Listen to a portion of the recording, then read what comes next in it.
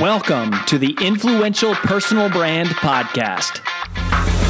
This is the place where you'll learn cutting-edge personal brand strategies from today's most recognizable influencers. We're going to teach you how to build a rock-solid reputation and then how to turn that reputation into revenue.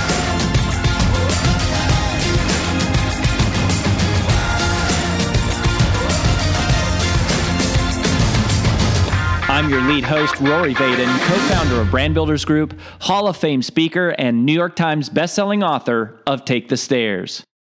Hey, everybody. Welcome to another episode on the Influential Personal Brand. This is AJ Vaden, one of your co-hosts here.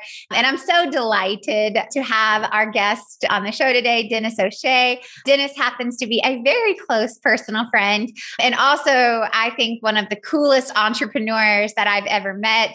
I'll give you just a little background about Denis that's not super professional because I know Denis so well. But here are some cool facts that I think any of you who are listening need to know as a reminder of why you need to stick around. So I'll give you some of the professional accolades, and then I'm just going to give you some of the interesting facts on one of the most interesting humans in the world, I'm pretty sure. But Denis is a multi-seven-figure entrepreneur. He originally started his business, Mobile Mentor, in New Zealand over 15 years ago. He opened up his U.S. operations here in Nashville, Tennessee, which is where we both get to call home, almost 5 years ago. But I would say one of the coolest things about watching his business grow is the way that they have integrated different business models to fit what the market demand was asking for. And because of those really cool shifts over the last 2 years, last year in 2021, Denis and his company were actually named Microsoft Partner of the Year globally.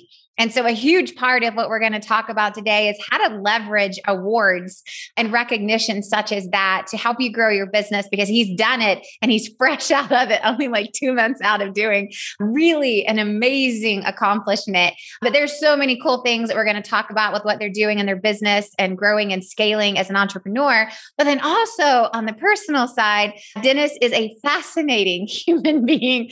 And I have been in the Entrepreneurs Organization EO with him for the last 3 years. And every single time I talk to him, I learn about a new near-death experience, at least every single time. It's like he has been like almost eaten by a bear. He goes fly fishing all around the world.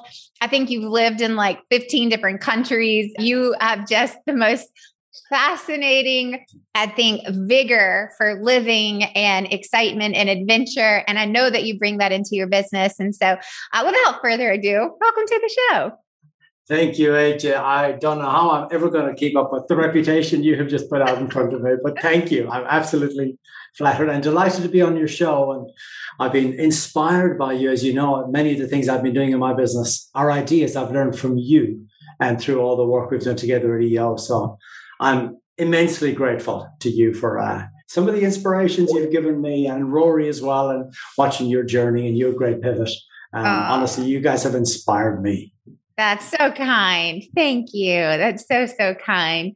Well, one of the reasons I wanted to have you on the show is because I think what you're doing in your particular field is quite extraordinary. And then also knowing that you literally moved here from another country, started this business, launched this 7-figure business, won Microsoft Partner of the Year.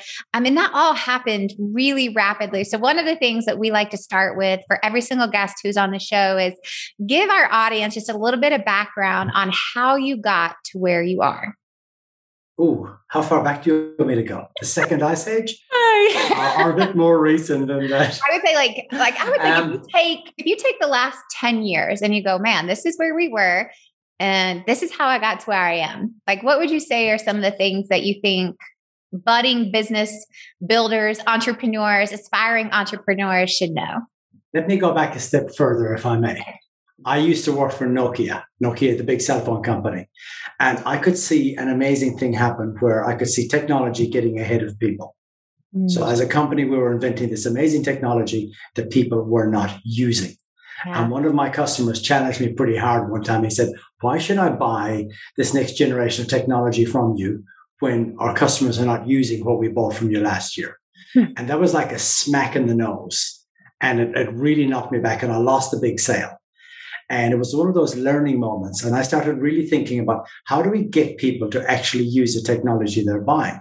So I left Nokia and I founded Mobile Mentor to solve that one problem, which was how do we help someone like you make sense of their first smartphone? How do we help you set it up, get email working, get your calendar syncing, enable you to do web browsing, get your music on it, change all your numbers to the plus format so you can do international roaming, all that.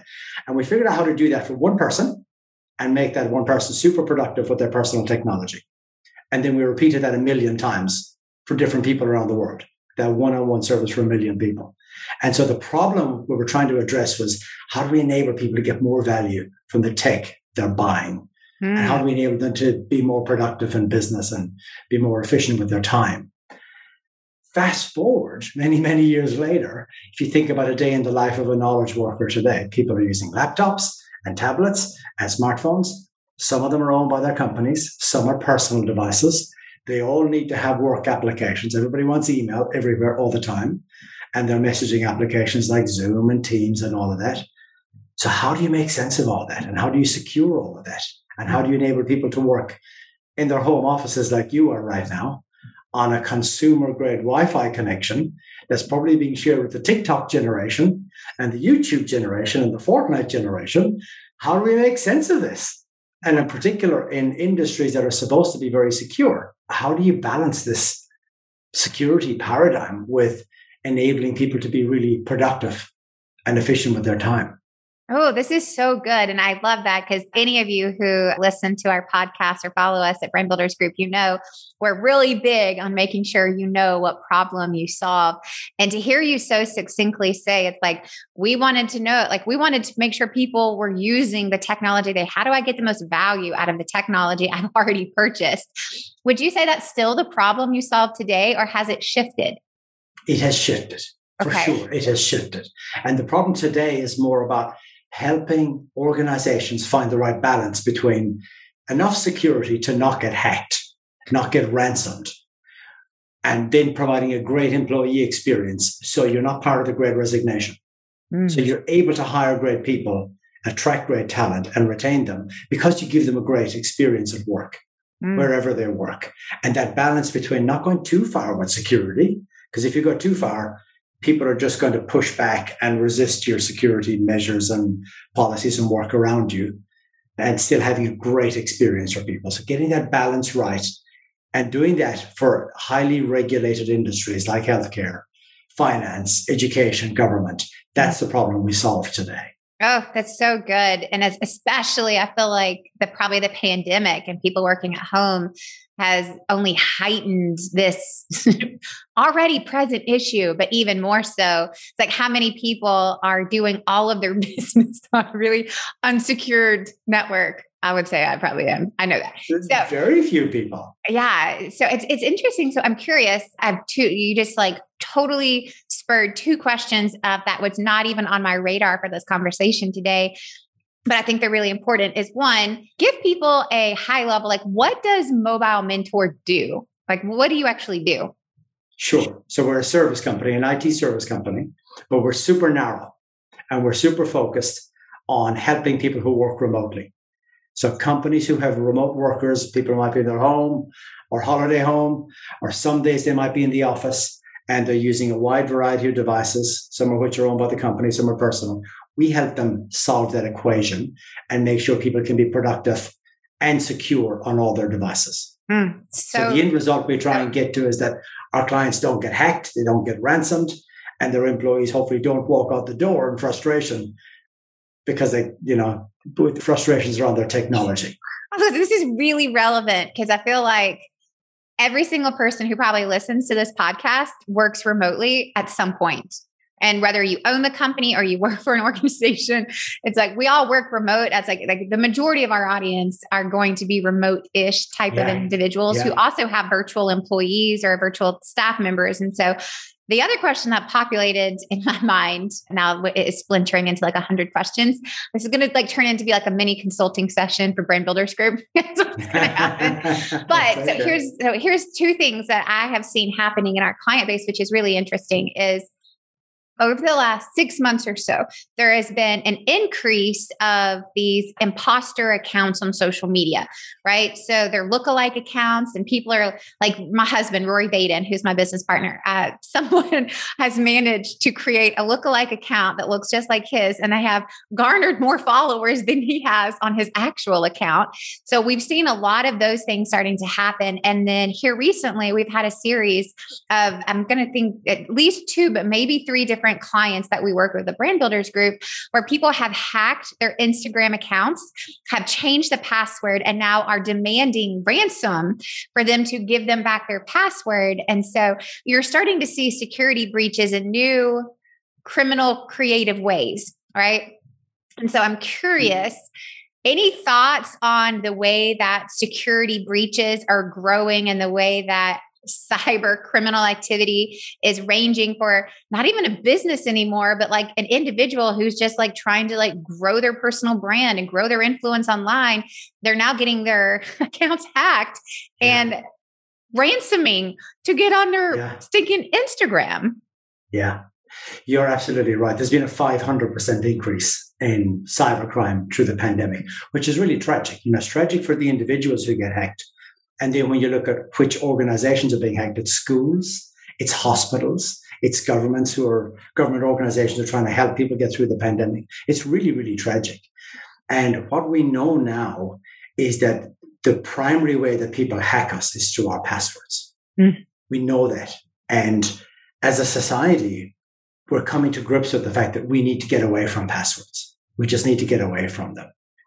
Because passwords were actually a great invention back in 1961. When somebody invented the combination of a username and a password together, that was essentially the keys to your castle. It was a great invention in 61.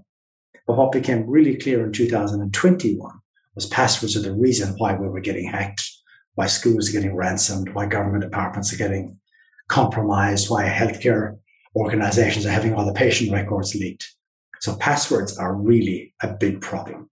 Really, really big problem. And as a society, we need to get away from them and we need to go passwordless. How does that even work? So passwordless, you're probably already doing it without realizing it. So you've got an iPhone, right? Yeah. So you look at your iPhone, there's a little camera and it scans your face. Yeah. Takes about 300,000 data points from your face and it recognizes you. It's AJ Vaden. And it unlocks the phone and allows you to access the operating system, iOS, the Apple system. And then you've got single sign-on to some of the applications. So you're automatically able to sign into your applications. So that's biometrics. So it could be facial recognition, could be your thumbprint, could be your voice in the future, could be a retina scan.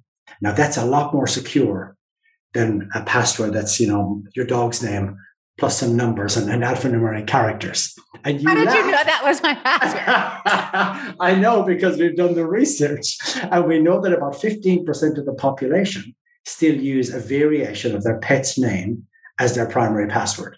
Oh, don't do that. Don't do that. But it's better than the 6% who use the word password. Oh my gosh, people. Not kidding. And so passwords are a huge vulnerability, whether it's for your Instagram account or your work accounts. And so our advice to all industry and all organizations is get on that journey to go passwordless. So you're doing it with your iPhone. You can do it with your iPad. If you buy the right laptops, you can do it as well. Yeah. They have the new finger pass on, I got a new MacBook last year. There you go. And it's But then still on all these other programs, I still have to log in and use a password. You do for the ones that don't have single sign-on, but the ones that have single sign-on, you're signed in automatically when you're on the device and you're recognized as AJ Vaden. And so that's the key is biometrics to get to the device and then single sign-on to get into all the apps you use regularly. But then you need to have two-factor authentication. So you get the code. So now you put all that together, you can effectively get down to 1 or 2 passwords, which are strong passwords. And so it could be, I'm AJ Vaden and I live in blah, blah, blah, blah, blah, blah, blah. It could be a sentence. Right. And only you know that. And it's very hard for anyone to hack that. And that becomes effectively your master password. But you hardly ever need to use it. I haven't typed a password for about a year because my laptop scans my face and I sign into my applications and my phone goes bing and I type in the code and I don't type passwords. And so if we can get schools and hospitals and individuals and government organizations to go there, then it makes the bad actors, it makes their job so much more difficult to ransom our accounts and ransom our businesses.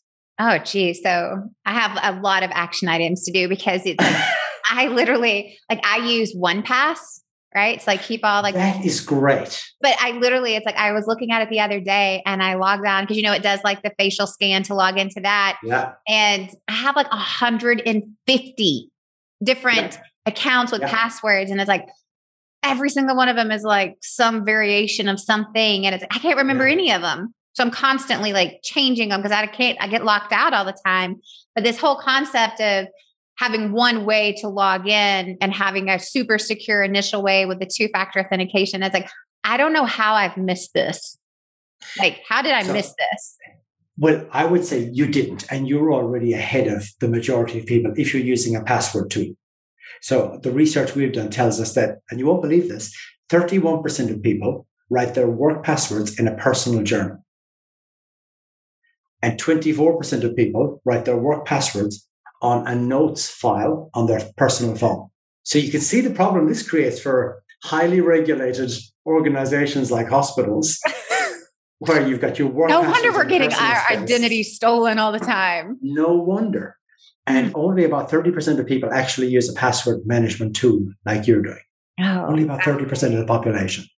So, my guidance is always go passwordless. That's a better future for all of us. But if you can't quite get there, or you think it's going to take you 1 or 2 years, for God's sake, get a password management tool and do like you've done one really strong password, and inside in the vault, then you have all your other passwords. Yeah, that's then you don't have to remember them. So it's interesting because you're bringing up some data points, and I just happen to know that you recently conducted a international research study around security and, quite honestly, how unsecure we are as a population. And so I'm so fascinated. As one, I want to know 2 things about this research study, because now you have all of this fascinating original data around cybersecurity and what's working and what's not. And how is this different in different generations, which I think is just fascinating. I'm a total data nerd, as you know. But I want to know 2 things for this audience. One, why did you go the research route, right? Because it's not cheap and it's not quick. So why did you go that route? And then 2, what are some of the most interesting findings that you guys uncovered?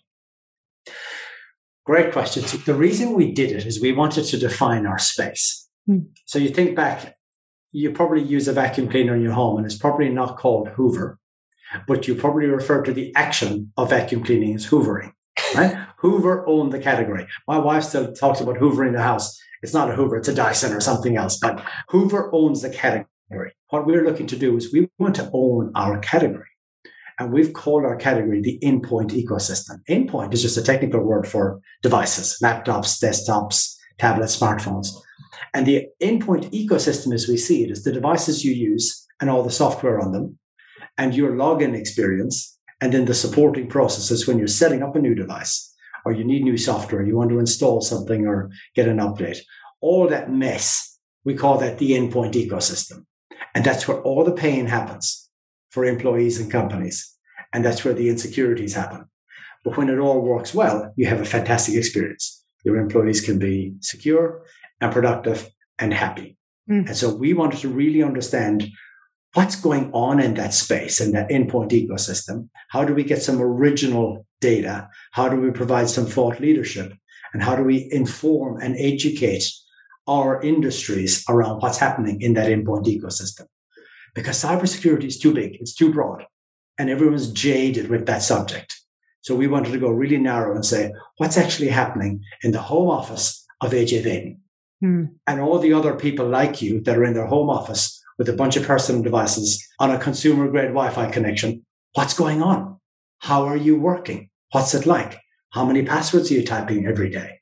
Who's helping you? How long did it take you to set up your last device? Who do you call for help? How long do you wait to get a meaningful response? So we wanted to drill into all of that and find out what on earth is going on in all those remote offices where people are now working.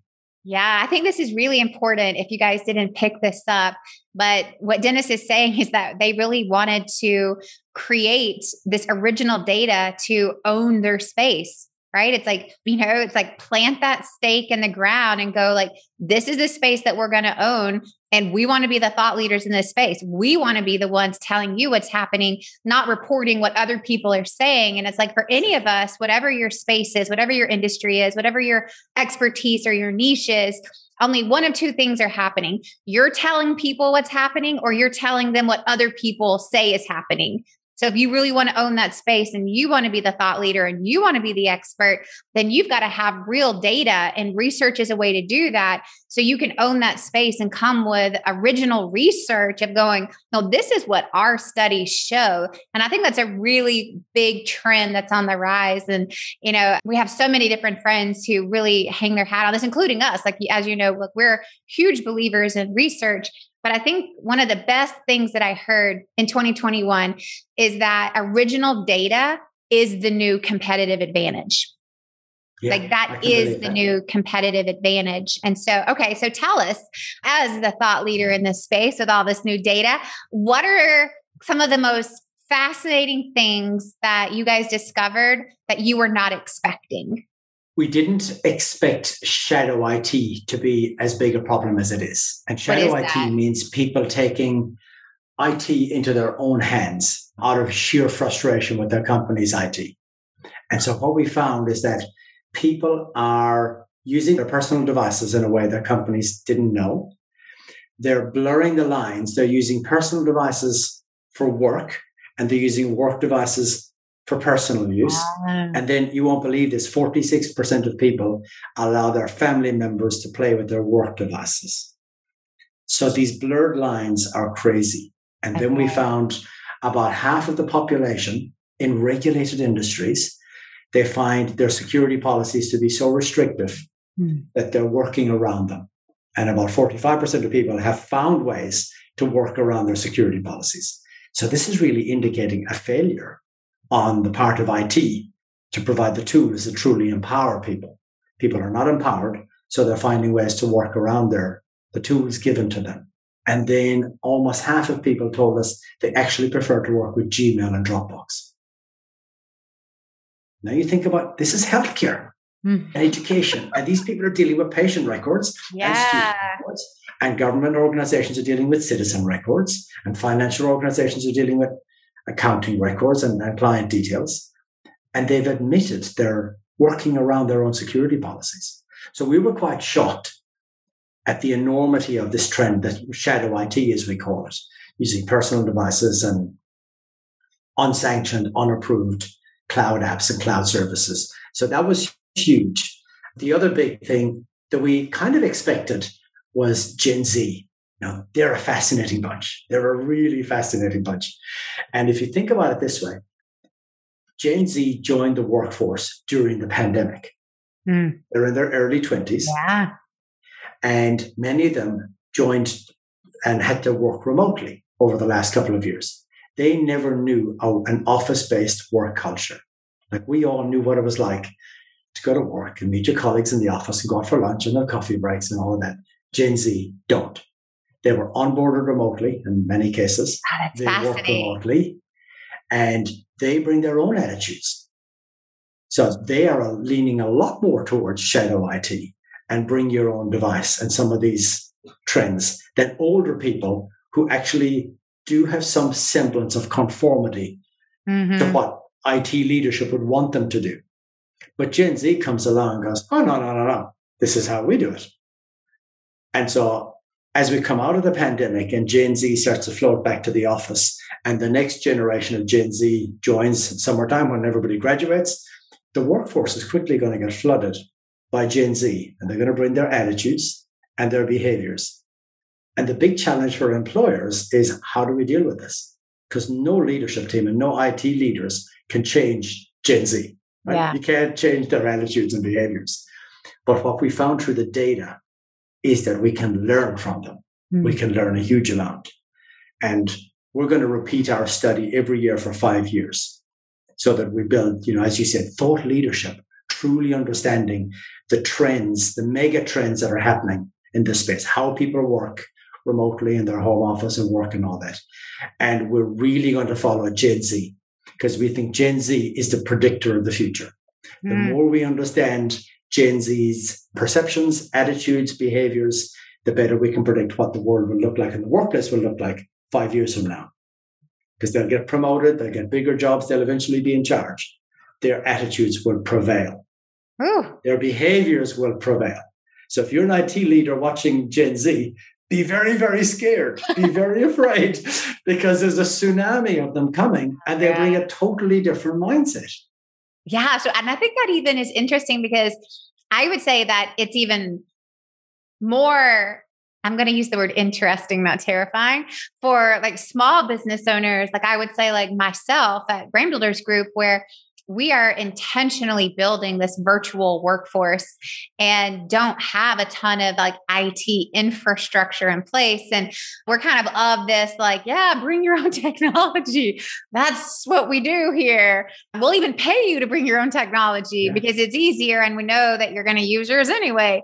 So what would you say to the hypothetical employer like that who's like, I'd actually rather just pay you to bring your own technology because I don't think that you would use ours anyway. It's like, you're going to use what you're used to and what you're comfortable with. And so I'm so curious because I think it's fascinating. And I do think where goes Gen Z goes the trend, right? That's with any like emerging workforce and specifically in this predominantly still even today, virtual environment where people really don't want to go back to the office full time and companies aren't making you come back full time. Like how do all of those shifts, specifically with small businesses, hypothetically speaking, what would you say to those people of here's what you need to do so you don't get yourself or your customers in trouble?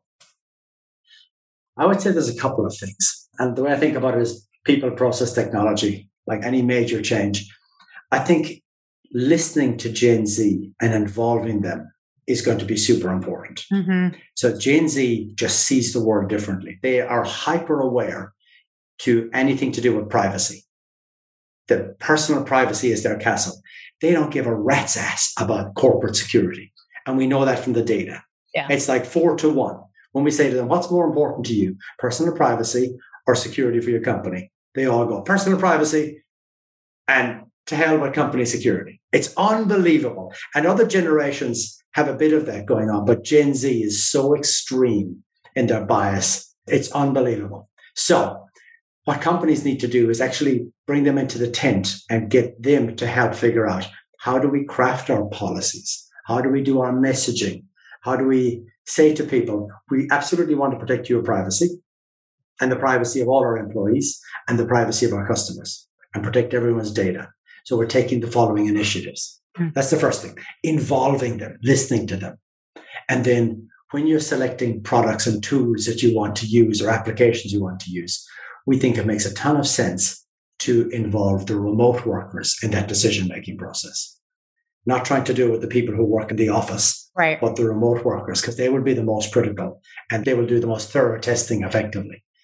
So that's the first thing, involving remote workers, involving Gen Z, because they will pressure test the future paradigm the best.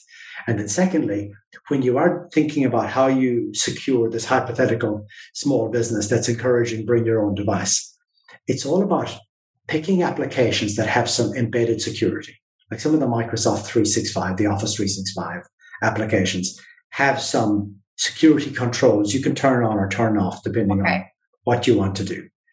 And then when it comes to devices, you really need to set some minimum specifications. Okay. You know, for example, saying, if you're bringing a MacBook, we expect you to be on at least the second most recent version of Mac OS. Or if it's a Windows device, you've got to be on, again, might be the second most recent.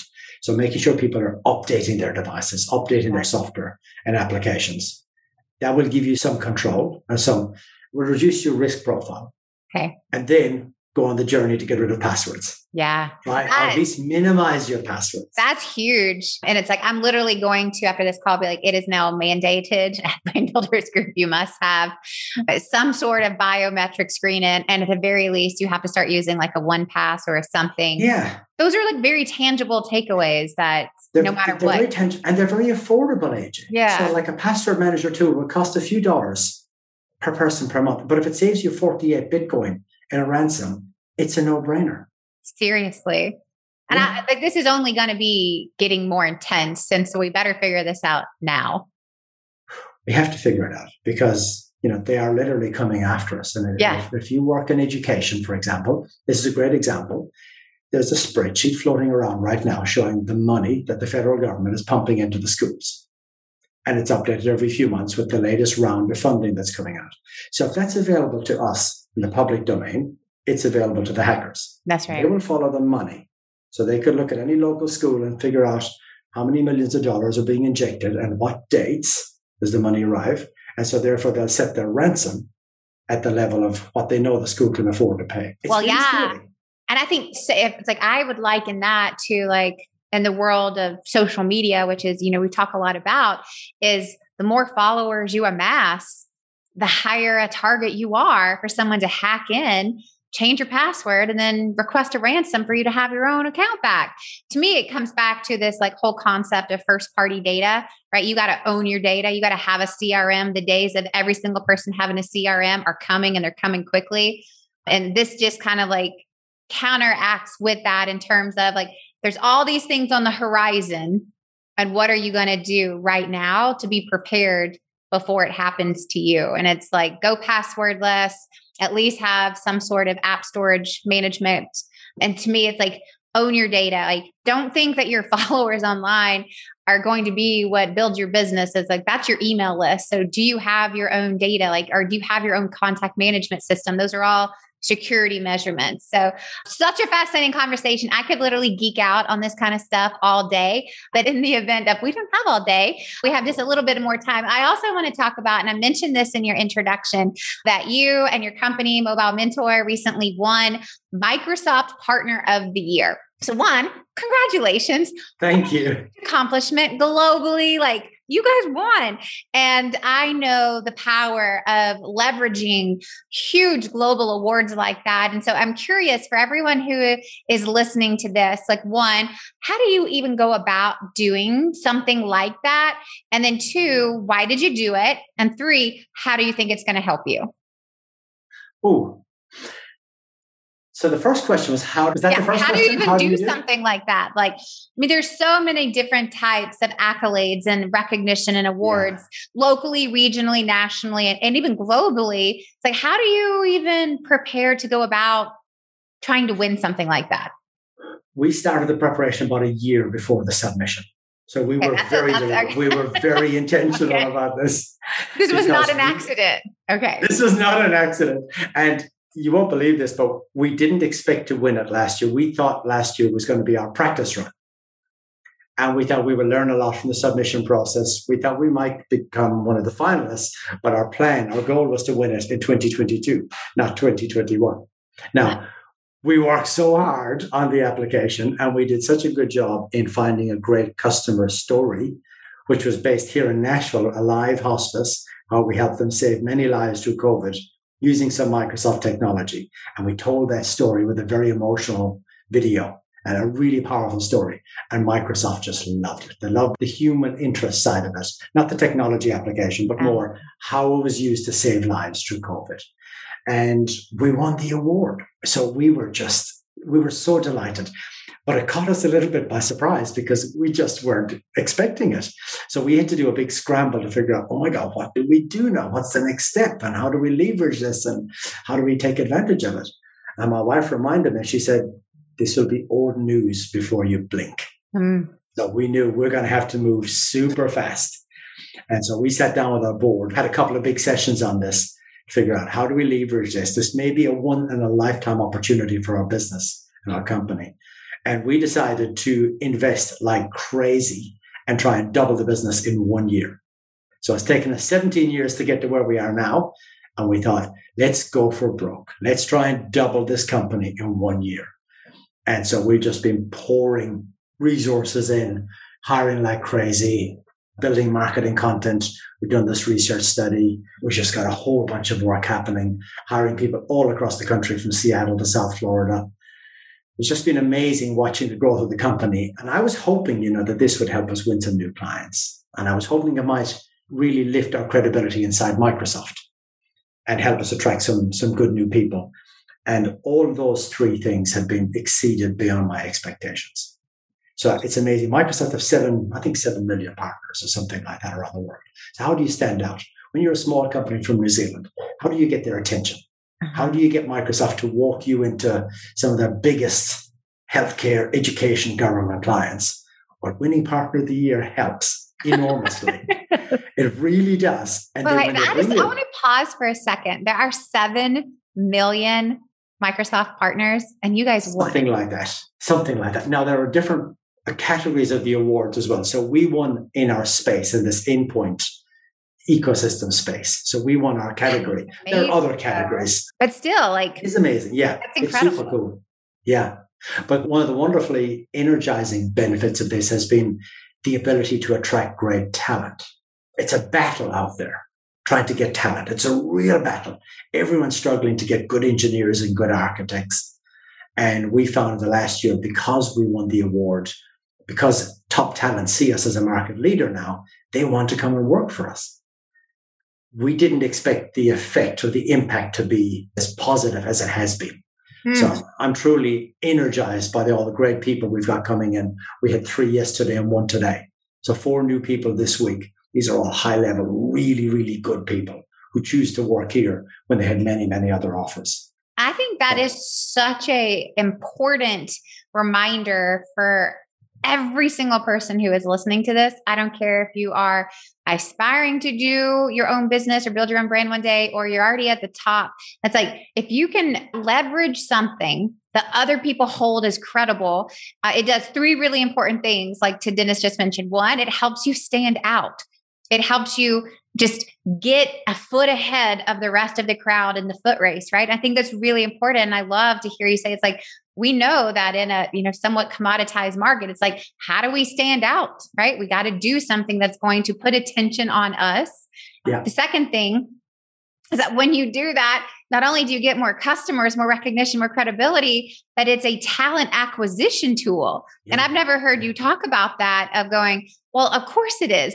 The more trustworthy you are, the more credible you are, the more prevalent you are, the more people also want to be a part of that.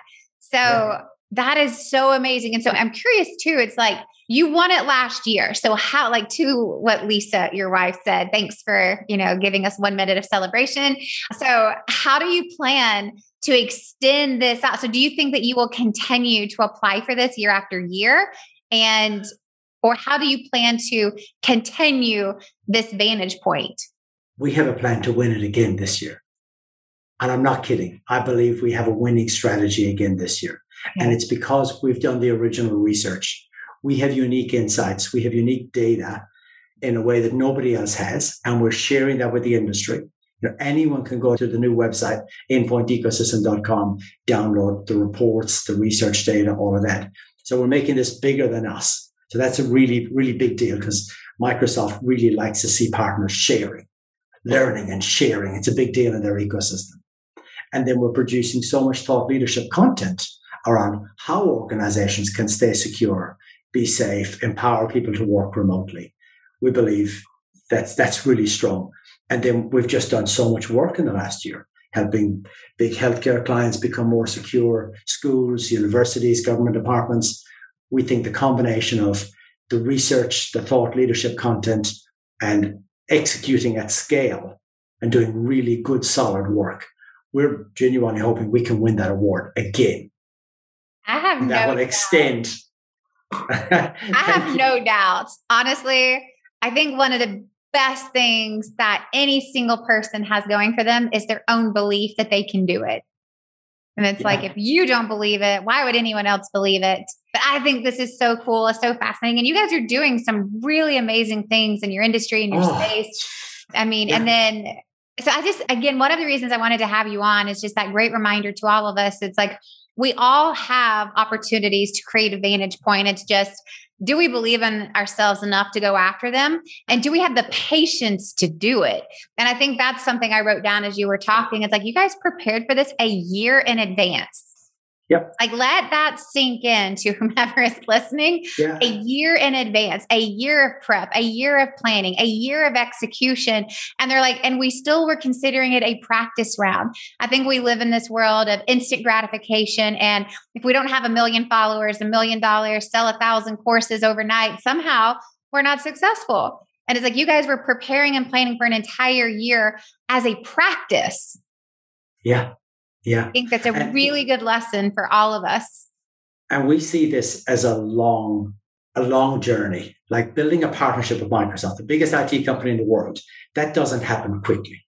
We've been on this journey for 5 years, and we had a really simple strategy. I called it 1+1, which is we would meet one person, impress that one person, and get an introduction to one other. And that's how we built our network inside Microsoft. And we've now got 833 people in our CRM system, contacts inside Microsoft. But it's 1+1, one person at a time, build the credibility and the trust, get the next connection. And then the same with clients. They walk us into a client organization. We do a stunning job for that client. So they go, you guys are great. I'm going to introduce you to the next school or the next hospital or the next, government department. It's that 1+1 strategy. And it takes time, right? It really takes time for that to build. And some people will be too impatient to wait that out. But I'm patient. And I know that all those 1+1s add up. It becomes a big number over time. I mean, that is an entire business strategy right there. Y'all, if you are not taking notes and paying attention to this, shame on you. It's like just even that whole concept, like that's like an entire business strategy. It's like impress one person and get that person to introduce you to one new person. Repeat, right? Impress one person, get that person to introduce you to a new person. That is brilliant. This whole conversation has been so insightful. I literally have like a half a page of notes. I'm not even in your industry. I'm not in your space. I'm like, here's all my to-do actions. Here's all my takeaways. This was brilliant. This was fantastic. And I want to leave with two things. Before I do my very last thing, I want to remind everyone where to go to learn more about this awesome study that they just released about the endpoint ecosystem, but how to make sure that you're not vulnerable to all those cyber criminals. It doesn't matter what level of business in, personal brand, solopreneur, 9-figure business, this pertains to you. And you can just go to mobile, mobile-mentor.com. That will also be in the show notes. If you want to connect with Denis personally, Denis, where should they go? LinkedIn. Easiest place to find me is LinkedIn. And it's Denis with one N. One N. And I'll put all this in at the show notes. It's Denis O Shea on LinkedIn, or go to mobile-mentor.com. Get that study. Check out what they're doing. They're doing revolutionary stuff. It's so cool to watch this firsthand. Such a privilege, such a gift. Okay, so before you go, I mentioned this, like you are truly one of the most interesting humans in the world. So I want you to share just what do you think is the most interesting adventure that you've ever been on? Oh, it's got to be my crazy Alaska trip where I took 15 weeks off work and I went to Alaska and just immersed myself in the wilderness and the outdoor life. And I was camping in bear country for 13 of the 15 weeks. I spent a week on a kayak following whales around Glacier Bay. I saw a lot of Alaska. I was effectively there for 3 months, so 3 seasons, because it was like the end of spring, summer, and the beginning of fall. And it was the most incredible immersion in wildlife, which I love, and the outdoors. So that for me was a trip of a lifetime. So 15 weeks, 13 of which you were camping in bear country. Yeah. And then you canoed watching the whales. Kayak. Follow the whales. Yeah. I'm not a nature person. Yeah. But then this is also where you almost got eaten by a bear. Twice. Yeah. Survived 2 bear attacks. I mean, y'all. Here to tell the story. One of the things that I love about you so much, and one of my personal goals for this year, is to have more fun. But I think this is also, and I know Denis has 100 stories like this. And I think one of the things that we forget to do in business, in life, is have fun. And Denis is, I think you're such an example, but also such an inspiration to me and my family of how do we create awesome memories. And we don't live to work, but we work to live. And I think that there's this concept of hustle culture out there where it's like, if you're not working 80 hours a week and working till your eyes bleed, then you're not successful. And you're going, no, it's like you work to enjoy the fruits of your labor. And it's like, have adventures, make memories, do unique things. And I tell you what, you are definitely the person that everyone wants to talk to at the party because you got stories for days, which to me, it's like this 1+1 works, not just because of what you're doing, but because of who you are. And I think that's a good reminder for everyone. It's like, how do you incorporate a little bit more fun and enjoy all the fruits of your labor? Dennis, thank you so much for being on the show today. Such a privilege to have you on. AJ, thank you for all the inspiration you've given me, because I wouldn't have done that research study if it hadn't been for you and what I've learned from you. So thank you. And thanks to you and Rory for all the guidance and inspiration I've been able to take from you guys and learn from you. Such a pleasure. I loved having you on. To everyone else, stay tuned for the recap episode, and we'll catch you next time on the Influential Personal Brand. Hi, it's AJ Vaden, and thanks for listening to the Influential Personal Brand podcast. Did you know that the ideas we share on the show are things we actually specialize in helping you implement? If you want to raise your public profile and turn your reputation into revenue, please visit freecall.brandbuildersgroup.com to sign up for a free brand strategy call with one of our personal brand strategists. Again, that's freecall.brandbuildersgroup.com to sign up for your free call. Talk to you soon.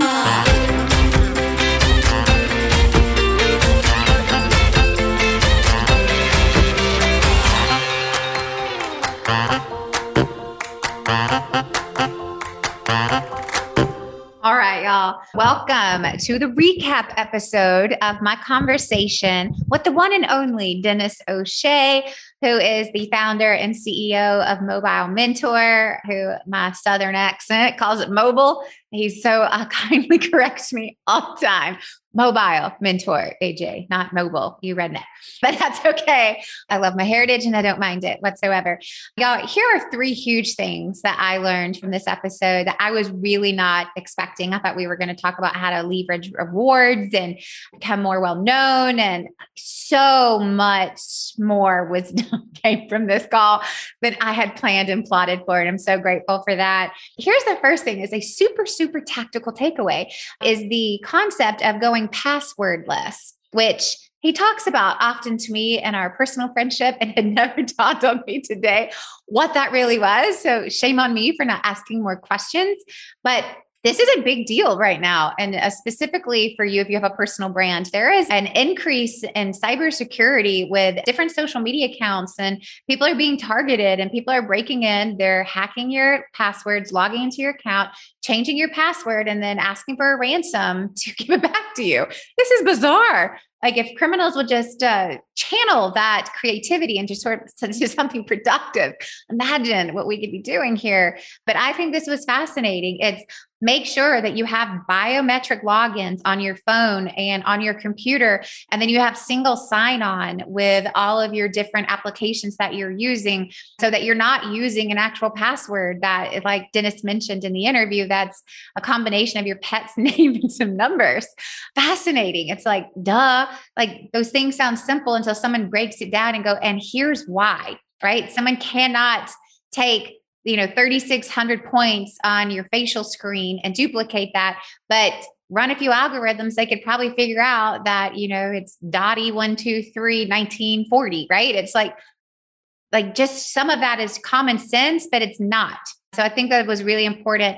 And if you're not going to go to the biometric route, and if you're not going to do single sign on all the things, at least take that first step and use an application like 1Pass, right? 1Password, where it stores all of your passwords in a secure location where it is using facial screening or your fingerprint in order to do those things. And so I think that hacking, cyber hacking, personal brand, individual information, that's on the rise. It's already been on the rise, and it's only growing, right? This is the era of that. And so we've got to take proactive steps to become more secure in our personal space as well as in our business. So many awesome takeaways from that, and good reminders and aha moments from the research study. But those were like very tactical. It's like, yes, single sign on, get my facial screen fingerprint set up for all the things, double down on my 1Pass, and get myself secured pronto ASAP. So my to-do item. Second thing is Dennis's company, Mobile Mentor, recently won Microsoft Partner of the Year. Woot. so exciting for them. But I loved what he said. He said, we did not win because of all of our technology successes and accolades. We won because we told a human story of people saving lives by using our services. It is a testimonial, right? It is a story. People remember stories. Emotions matter. It's like, I loved what he said. He goes, you have to make it bigger than you. It cannot be about all the successes that you did and all these things you've accomplished. It's like, what are you doing to make your business bigger than you? How are you making it about them? How are you making it about your customer and their wins and their successes? And then how are you making it about the people around you and the lives being touched, 2 and 3 people removed from you? But I love that he goes, and we did not win because of what we do. We won because we showcase the people that we serve. I loved that. Telling a story. We know that, but are we doing that? And then simple, just like make it bigger than you. So what are you doing to make it bigger than you and your business, with your products, with your services, with your marketing? How are you making it bigger than you? And then my third takeaway was prepare to win. And this goes back to how they won the award. And I love this. He said, we were preparing and planning 1 year in advance of our application for Microsoft Partner of the Year. And we knew it was going to take a year of plotting, planning, preparing, and we did not expect to win. We totally went into this as a practice round, and they still started planning a year in advance. Now they won probably because they did it a year in advance. But how many of us have this feeling of if it's not working in 3 months or 6 months, well, it's just not going to work. Y'all, that's not how business works. That's not how building a brand works. That's not how building a reputation works. You can't meet someone one time and expect them to trust you. There has to be exchange, right? There has to be repetition. There does have to be time involved, and that requires patience. And that's not something a lot of people have today, but you have to have patience, right? It's so important. Such a great business and just life reminder of you have to prepare to win. And if you don't, consider it a practice. Don't give up, right? There's a difference between quitting and failing. I say fail as quickly and as often as you can, but don't quit. Don't give up. Just fail more so you can get better and keep learning, but prepare to win. Love that. And then last but not least, this is a bonus takeaway. He said this at the end of we just have a really simple model. I'm like, no, this is an entire business plan is 1 + 1, right? In order to scale a very successful business, all you have to do is focus on impressing one person and then get that one person to introduce you to one more person. Impress that person and get them to introduce you to one more person. Repeat over and over and over. And after a little while, that 1 + 1 + 1 + 1 becomes many, many, many, right? But focus on doing a good job for the one and get that one person to introduce you to that next. Love it. So much brilliance, so many insights, not just because he's a personal friend. Genuinely, he's one of the smartest people I know. He is so fascinating. So if you haven't gone back, go back, listen to this episode, and also go download this study. You can visit mobile-mentor.com and get a free download of this new endpoint ecosystem study on how to use secure your company and your personal brand.